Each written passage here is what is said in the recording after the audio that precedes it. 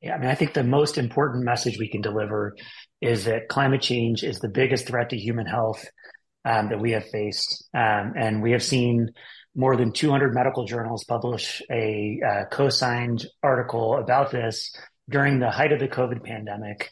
Uh, the New England Journal, the British Medical Journal, JAMA, all these, famous trusted institutions stepping forward in the height of a pandemic that was, rocking the world and still recognizing that climate change is the biggest threat to human health. Yeah, and just to add on to what Ethan said, the World Health Organization has recognized climate change as one of the largest threats to human health. But also it's something that we've seen in person with our patients during wildfire season and people having increased lung infections, or even people who are typically healthy getting sick from some of these climate impacts. And so as clinicians who've taken an oath to do no harm, this is a big part of the puzzle and it can't be ignored.